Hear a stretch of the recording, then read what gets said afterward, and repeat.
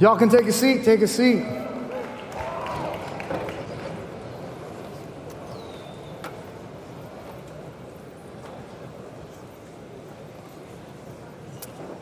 Well, first off, on behalf of Cottage Grove Church right here in Des Moines, Iowa,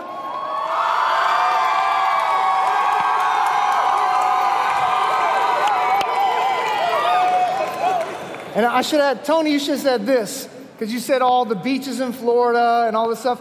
From the microbreweries in Des Moines, Iowa! Welcome to Des Moines. Welcome to Des Moines, and welcome to the 2024 Salt Company Conference. My name is Ikki, Soma, and I'm so glad that each of you are here, have traveled by airplane and by car to be here tonight and this weekend. I got a question for y'all. I got a question. How many of y'all have ever owned, or even own right now, a pair of Adidas shoes, a shirt, a hoodie, or something made by Adidas? Anybody own one? And the popularity of Adidas actually has to do with the message tonight. You're not going to believe me, but it does. Another question. How many of y'all, as you're about to choose a major, maybe start a project, apply for a job, consider dating somebody, have been asked this question: what is your why? Anybody ever asked that question by, or maybe this phrase, know your why? Now, this phrase or this question just became popular about a decade ago because Simon Sinek, the researcher and author, had a viral TED Talk seen by over 92 million people called How Great Leaders Inspire Action. And his premise was this: they start with the why. Before you ask yourself who I should date or what grad school I should apply to, you have to ask yourself, why am I applying to grad school? Why am I pursuing this relationship?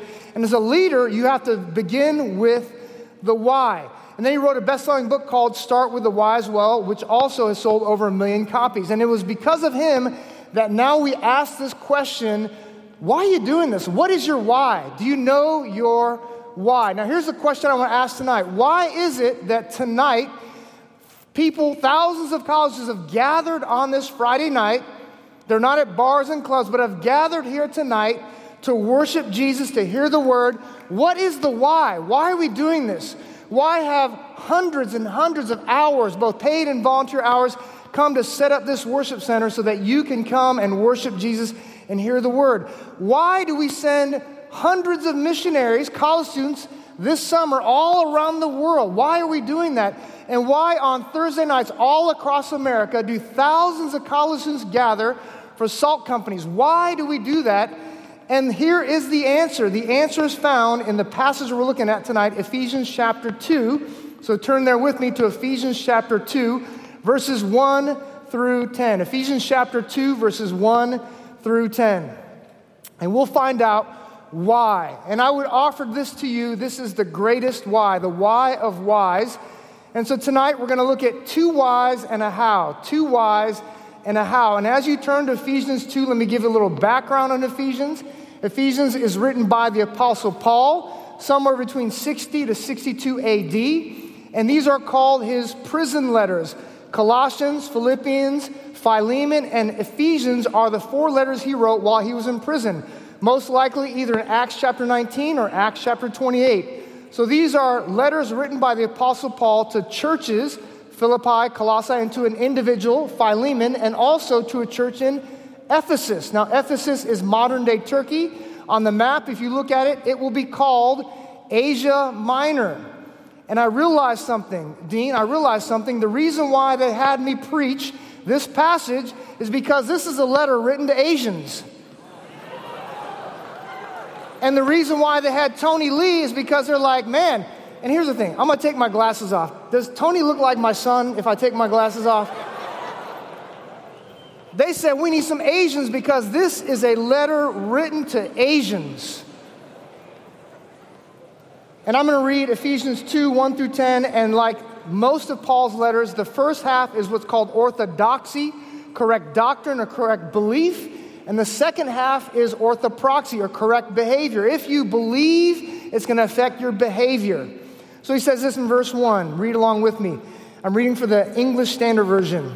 And you were dead in the trespasses and sins in which you once walked, following the course of this world, following the prince of the power of the air, the spirit that is now at work in the sons of disobedience, among whom we all once lived in the passions of our flesh, carrying out the desires of the body and the mind, and were by nature children of wrath, like the rest of mankind. Verse 4, but God, being rich in mercy, because of the great love with which he loved us, even when we were dead in our trespasses, made us alive together with Christ. By grace you have been saved, and raised us up with him, and seated us with him in the heavenly places in Christ Jesus, so that in the coming ages he might show the immeasurable riches of his grace and kindness toward us in Christ Jesus. For by grace you've been saved through faith, and this is not of your own doing, it is the gift of God, not a result of works, so that no one may boast. Verse 10, finally, for we are his workmanship, created in Christ Jesus for good works, which God prepared beforehand that we should walk in them. So in this passage, we find out the why. Why we gathered tonight. Why do we gather on Thursday nights? Why do we invite our friends at Salt Company? In this passage, we find out the why. And the first why is found in verse 1. He says this, and Paul, I believe, is from Texas, because the you there is really a plural. It should say, and y'all were dead in the trespasses and sins in which y'all once walked.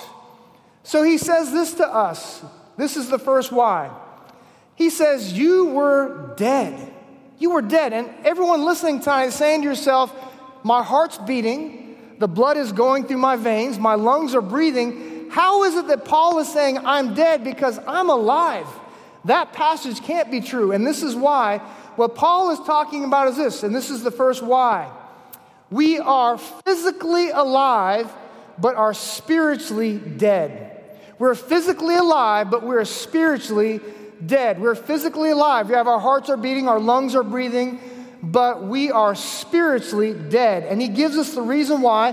He says, because you were dead in the trespasses and sins in which you once walked. And that word walk means to live. You lived and did these things. That word, trespasses, is literally the word in the Greek, missteps. And here's the picture. It would be like if you're using Waze or Apple Maps and you have a navigation system, and your navigation system says, stay on this road, turn right here, and you purposely say, I'm going to turn left here, I'm going to turn right here. You have gotten off the path, you've taken a misstep purposely. And God has established a path of righteousness. You said, I'm good, God, and you've taken a left or taken a right.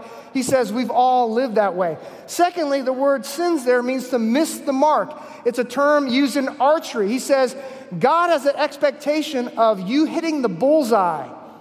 Perfection every time. Every choice you make would honor God. If the life or the game of basketball, he would say if you would make a shot every single time, and whether you make it 90% or 50%, here he says all of us miss the mark, and that's how we lived. Then he gives us the reason why, 3 reasons why. He says, following the course of this world. The first reason, he says, is because we follow the ways of this world. And the world he's not talking about is the planet that we live on. The world is a system by which the world tells you, you may be dead, but you know what? You can find life. And you can find life on your own terms.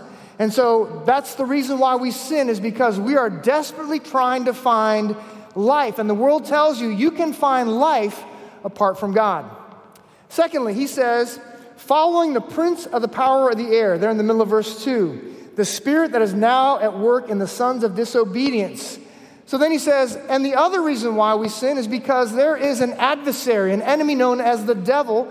And what the devil does is he says, you may be dead, but you can find life apart from God. You can do it. And he deceives you and tricks you into thinking that by sinning, you can find life. Even though the Bible says what we earn, the wages of sin, is death. It'd be like this. If you were stranded in the middle of the ocean and your boat crashed or something in the middle of the ocean and you are now dying of thirst, what they tell you to do is as you're looking around, you see all this salt water and you think, I can just quench my thirst by drinking some salt water. And what happens is this. The more salt water you drink, the thirstier and more dehydrated you get. You think what's going to give you life is actually bringing you death. And that's why, friends, the deceiver, the enemy, deceives you into thinking what is really going to bring you further death is going to give you life. That's why kids go and shoot up schools, because by doing that, they think they can find life. We try to find life in pleasure, chemical pleasure, relational pleasure, sexual pleasure, and we think in doing those things, we can find life. We think by achievement, if I can just get into the right school, if I can just get the right job, then I can find life. If I can just date the right person relationally, I can find life. And all those things are deceptions from the enemy. And I'll tell you why in a second. Verse 3, and then he says this, among whom we all once lived, and he says, there's the world, there's a devil, but also in the passions of our flesh, carrying out the desires of the body and the mind. And we're by nature, our inner person, children of wrath. So he says, all right, the world system says you can find life apart from God. The devil deceives us and says you can find life apart from God. But he says even our own nature says, you know what? You may be dead, but you can find life on your own. Now, here's the reason why we are spiritually dead, even though we're physically alive. 1 John 1:5 says this, God is light, and in him there's no darkness at all. God is absolutely holy and pure. There's no sin in God.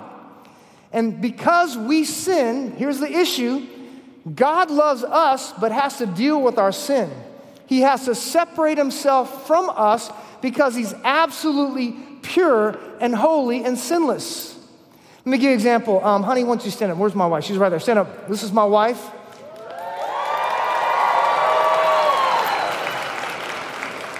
You can call her Triple L, the lovely locked lady, right? And you're sitting there going, he married a sister? Yeah, this mister married a sister, all right?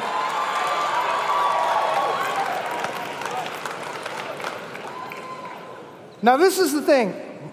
Honey, you still love me, right? You love me? She loves me. But my wife hates funk. Not the music. She hates funky smells, all right? So she has these very pure, sensitive nose. So she hates like funk. If I come home funky, she's like, get away from me. So about 1.5 years ago, I'm fishing in Houston. There's a reservoir behind our house. And often when I get off of work in the summer, I get on my adult BMX bike and ride on this trail and go to Addicks Reservoir. And it is like the basic, where all the sewer water collects in Houston. But there's fish in there. So if I get off work, I'll go over there and fish. And on this one, I think it's a Monday or Tuesday, I got off work, I'm riding my bike over there, and I catch the biggest bass I've ever caught out of this little creek there. And while I'm going, I'm sweaty because it's a hot summer day, I'm muddy and dirty, and now I've got fish guts all over me. And I get home, and I'm so excited to tell my wife about this giant bass I just caught out from our backyard. But because even though she loves me, because she is opposed to funk, she says, get away from me. So she had to separate herself from me. And here's the thing. John 1:4 says this, that in Jesus is life. John, I think 5:26. John 5:26 says, in the Father's life. And so what God does, because he's absolutely pure and we are not pure, we sin. He says, you are sinners and transgressors. God separates himself from us and he is the source of life. Now here's what happens. What happens when anybody is disconnected from the source of life? They die. They die. We had a young autistic boy at the church I pastor in Houston. We had this huge field, and he would love to look for these clovers, and he was always looking for a 4-leaf clover. One Sunday between services, he comes up and he gives me a 4-leaf clover. And I'm like, oh my goodness, I've never seen one of these. He had plucked it from the ground. I put it on my desk, preached the second service, came back the next Monday, and by then, that 4-leaf clover had shriveled and died. Why? Because it was disconnected from the source of life. And so the first why is this. Physically, all of us are born alive, but we're spiritually dead. And here's the other thing. If we die in that condition, if we physically die in that condition, we are now eternally separated from the source of life and love, God himself. And we call that hell. And here's the condition. He says at the very end of verse 3, like the rest of mankind. Friends, that is the condition of every single person, rich or poor, black or white, brown, yellow, red, whatever color, ethnicity, socioeconomics, no matter how educated you are, that is the human condition.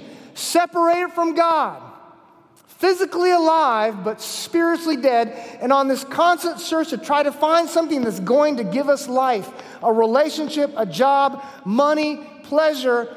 All the while, those things were never designed to give us life.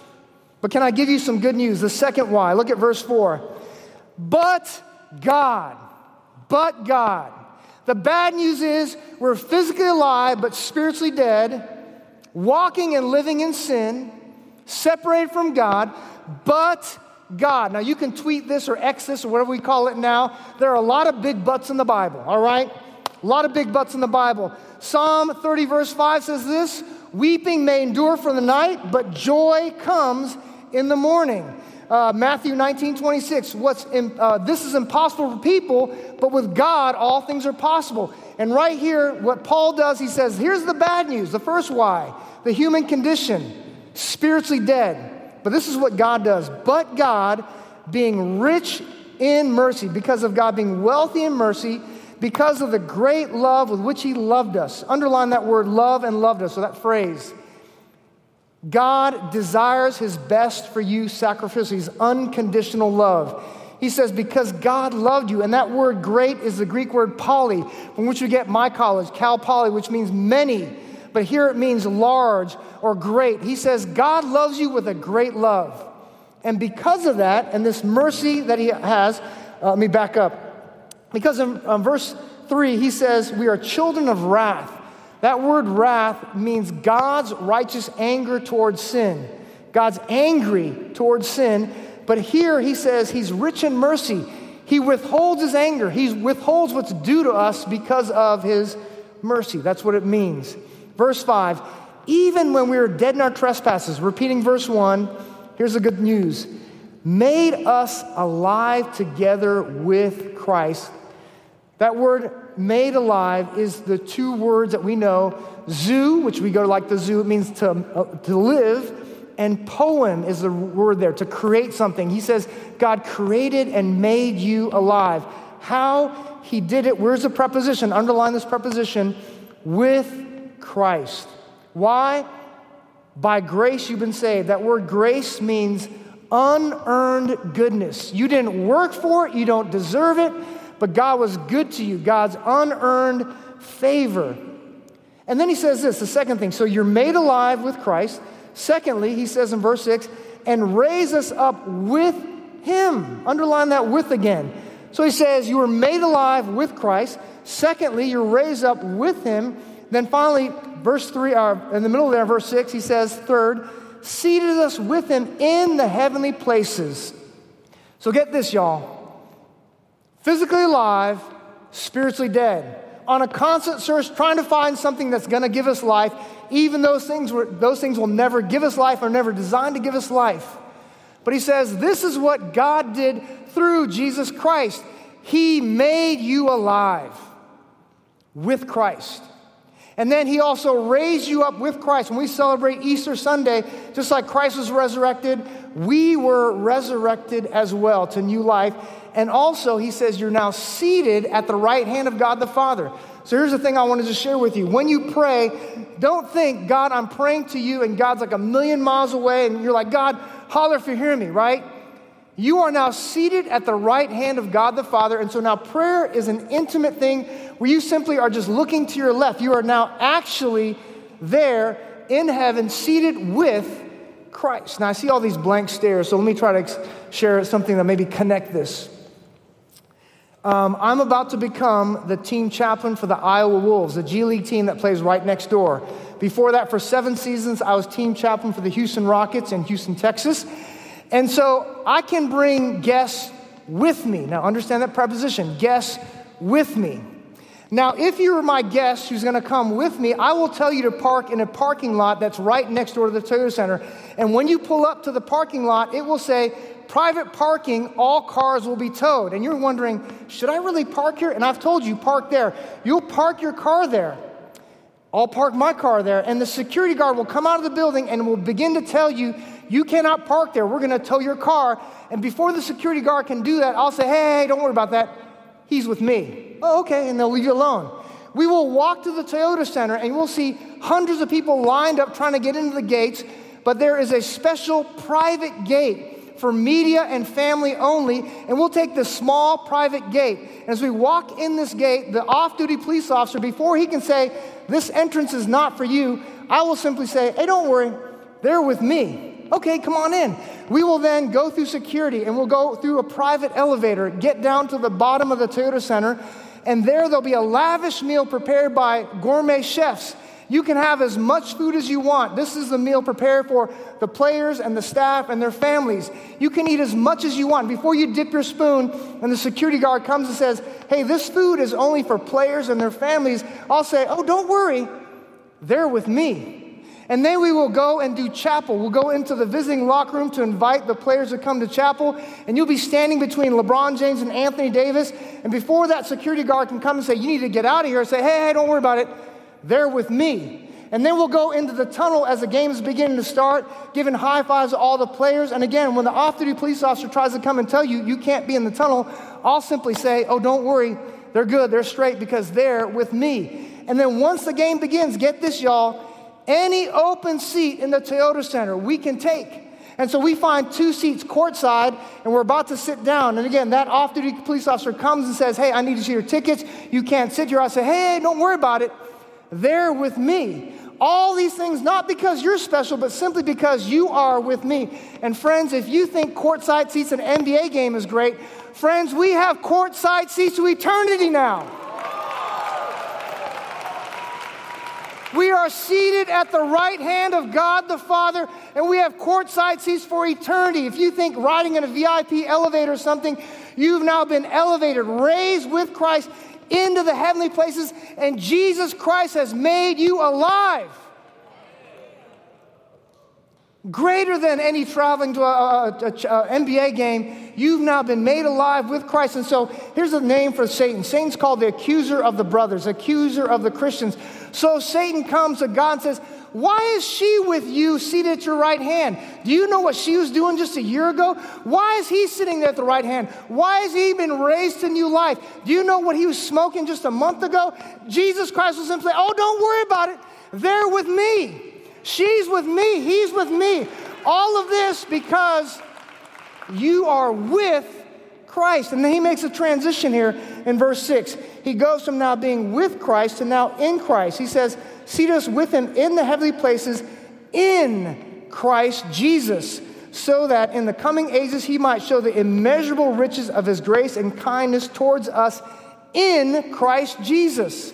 Verse 10, for we are his workmanship created in Christ Jesus for good works, which God prepared beforehand that we should walk in them. So not only are you now connected to Christ with Christ, he says to take it a step further, now you have been placed in Christ.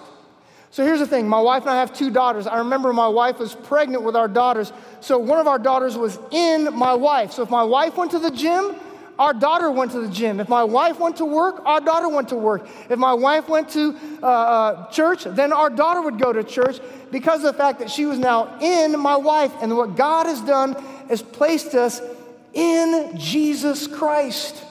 And I love this word here. He says, immeasurable riches are now given to us in Jesus Christ. That word immeasurable means to throw beyond. It literally means to throw beyond. And think of the movie Napoleon Dynamite when Uncle Rico says, I bet you I could throw this football past those mountains. He says, it's immeasurable. It will go on forever and ever. And he does that to show off. Not show off to you, but to show off to the world what he can do in and through your life in the ages to come. And for those of you here tonight looking for purpose or calling or meaning, he says in verse 10, we're his workmanship. And that word, again, the root word is poem, a work of art, created in Christ Jesus for good works, which God prepared beforehand, what? That we should walk in them. So he says, you are both with Christ and in Christ. So here's the second why. The second why. Why do we send missionaries and people all around the world? Why do we have Salt Company? Why? God made us spiritually alive with Jesus Christ because of his great love. Because God loves you and I. And notice this word that's used over and over again. At the end of verse 8, it's gift. In the verses 7 and 8, and even in verse 5, the word grace. Grace and gift. You can't work for grace. It's unearned, unmerited, God's goodness, and it's a gift. Just like 2 weeks ago on Christmas morning, can you imagine if you opened up a gift and attached to that gift was a price tag, and you're like, Mom, Dad, brother, sister, what's up with this price tag? And they said, oh, we want you to pay us for the gift. Or we want you to work for the gift. And you're like, that's not a gift then. A gift doesn't come with a price tag. A gift doesn't come with a timesheet because you don't work for a gift. And so here he says, all of the things that he did, that he made you alive, he raised you, he seated you right hand of the Father, he's pouring out his grace and his riches on you. All of that, he says, you can't work for. You can't earn it, no matter how good you think you are. Why? He says, because it's impossible. It's a gift that God has given you. This is one of the greatest verses in the Bible, 2 Corinthians 5:20.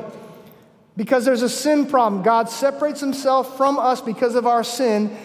2 Corinthians 5:20 says, God made him who knew no sin. Jesus was perfect to become sin on our behalf. And so on the cross, as Jesus is dying, and he cries out to the Father, my God, why have you forsaken me? He was forsaken so that everyone in this room would never have to be.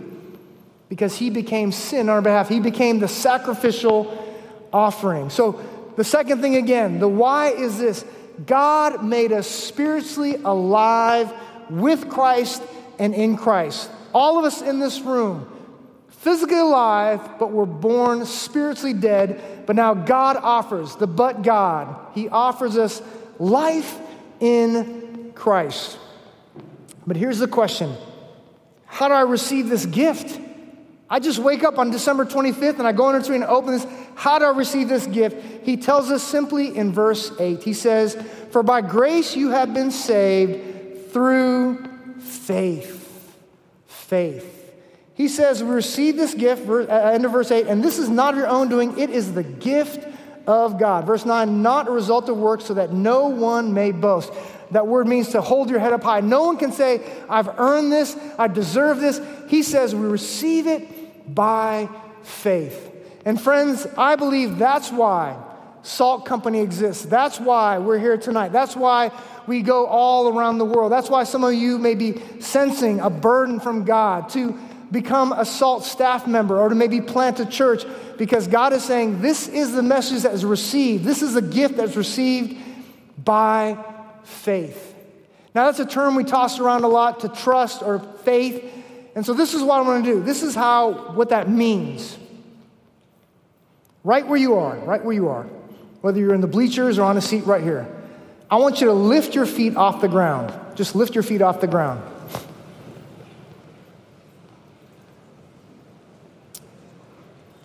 Right now, as you lift your feet off the ground, you are putting all of your weight, your total being, your total trust in that chair to hold you up off the ground. That's what you're doing. You're putting your whole weight, your whole being into that chair, trusting that it's going to hold you up off of the ground. You can put your feet down now. That's what it means to trust. Because when you put your feet down, part of you is trusting your feet to kind of hold you up, and then you're maybe leaning on somebody. But when you put your feet up, you're putting your total weight, your total being, saying, chair, I'm trusting you to hold me up off of the ground. That's what it means. You say, Jesus, I believe I'm a sinner. I'm spiritually dead. I'm separated from God because of my sin, my transgression. I misstep and I missed the mark. I'm dead. But I believe this. I believe that you lived a perfect life. You died on the cross and rose on the third day so that I could be now made alive, new. 2 Corinthians 5:17, become a new creature in Christ, raised to new life and seated at the right hand of God. And that's just part of it. He says, now you enter into the kingdom. You now have a new king named Jesus. You now have the Holy Spirit living inside of you. Romans 5:1 says that you are justified, declared righteous to God by faith. John 3:16, God so loved the world that he gave his only son, that whoever believes, trusts in him, shall not perish, but will have everlasting life, eternal life. Because again, God is the source of life, and you get reconnected to the source of life through Jesus Christ. So we receive the gift by placing our faith, our trust, saying, Jesus, I'm trusting in you alone to be my sin bearer, to be the forgiver of my sins, and to restore me to a relationship with the one who is life, God himself. And again, the other package included in this, verse 10, is God has these works that he's prepared for you beforehand. I call them a predestined purpose that God has given you. You have been saved to serve. And so if you're here tonight and you are not a Christian, you have yet to put your faith in Christ, you've not received the gift, the free gift, as Romans 6:23 says, I would beg you to trust the Lord Jesus Christ tonight. And if you're here tonight and you've already placed your faith in Christ, the gospel message, the good news that we just shared tonight is the why of whys that you can give your life to, the spreading of the good news, because we live in a world full of people searching for life. Spiritually dead people trying to find life, and Jesus Christ offers life. If I could summarize Ephesians 2:1-10, without Christ, dead. With Christ, alive. That's if I can summarize it. Without Christ, you're dead. With Christ, you are alive. Since junior high school, I've worn Adidas Stan Smiths. This is the best-selling shoe of all time. Now, here's what happened, and this is how I connected to the gospel. You're like, how does this have to do with this message tonight? 50 years ago, Adidas, a German company, was looking to make headway into the American market. And it's the original signature shoe. Before there were J's and KD's and Steph's and LeBron's, this was a signature shoe. They were looking to get into the U.S. market. And there was a tennis player by the name of Stan Smith who was dignified and dedicated. And they said, this is the perfect guy. So what they did was they said, we're going to name this new shoe to enter into the U.S. market after Stan Smith. Now you're like, okay, what does that have to do with what we're looking at tonight? Here's Stan Smith. No, many of you don't even know who he is, other than he's got a shoe named after him. But Stan Smith was one of the top tennis players in Southern California. And he got a tennis scholarship to the University of Southern California. And so by then, many people are like, you made it. You got into one of the best private schools. You're playing tennis on full scholarship. He played his freshman year. And after his freshman year, get this, y'all, he was invited to play in Wimbledon. So here's a freshman in college who's now been invited to play in the largest tennis tournament in the world, the most well-known tennis tournament in the world. And he remembers that there was a girlfriend he had that said, oh, you've made it now. You've made it to Wimbledon. But he came back after playing in Wimbledon, and this is what happened. Tennis, no matter how great you are at it, was never designed to give you life. Getting a scholarship to a great school, going to college was never designed to give you life. And so here's Stan Smith, physically alive but spiritually dead, trying to find life. He couldn't find life. And so what happened was he came back from Wimbledon.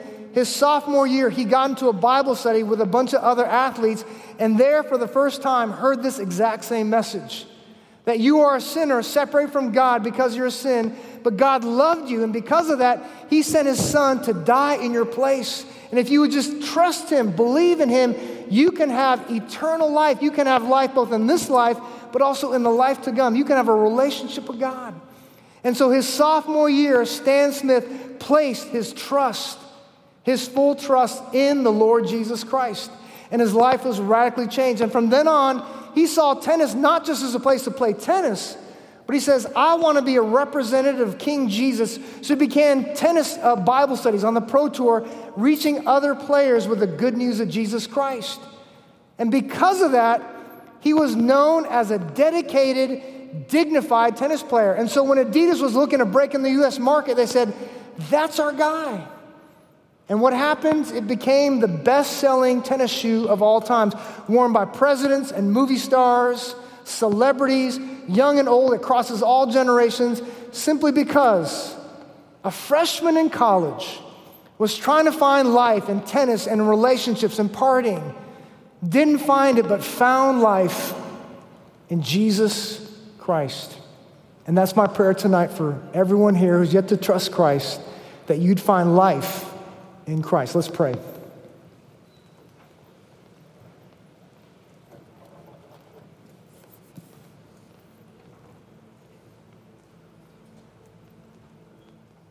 God, I pray now in the quietness of this very sacred moment, for those who are here tonight who have yet to place their faith, their trust in the Lord Jesus Christ.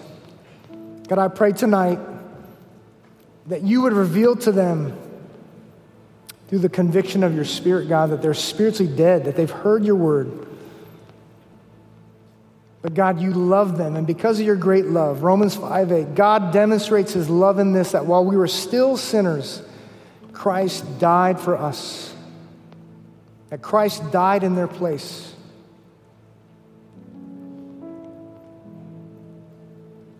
I'm just going to do this. If you're not, just heads bowed, eyes closed. If you trusted Christ tonight, if you placed your faith, your trust in Christ tonight, I just want you to pray, not out loud, just in your head or as a whisper, just a simple prayer as a demonstration of your trust, your faith in Jesus. Father, I know I'm a sinner, separated from you because of my sin. But thank you that Jesus Christ was born of a virgin, lived a perfect life, died on the cross for me as my substitute. And on the third day, he rose again. God, tonight I place my trust in Jesus Christ. Thank you for forgiving me. Thank you for restoring me to you, to life. God, help me to now walk in the purpose, the good works that you've prepared for me beforehand. And help me to grow in my relationship with you. And I ask this in Jesus' name. Amen. If you prayed that prayer tonight, just would you tell somebody you came with, maybe your SALT director, a staff member, saying, I trusted Christ tonight. God, for the rest of us, God, what a why. You've given us two whys. We're spiritually dead, but God has raised us to life, and you've given us a how, faith in Christ. God, this message changes lives both in time and eternity. So God, would that be our why of whys as we consider majors in college, as we consider grad school, as we consider relationships, applying for jobs, coming on staff, planting a church. God, would that be the why of whys that motivates us, that fuels us, the kingdom work, the eternal work that you have called us to. God, will we step up? Will we take that next step of obedience tonight? And we ask this all in Jesus' name, and all God's people said,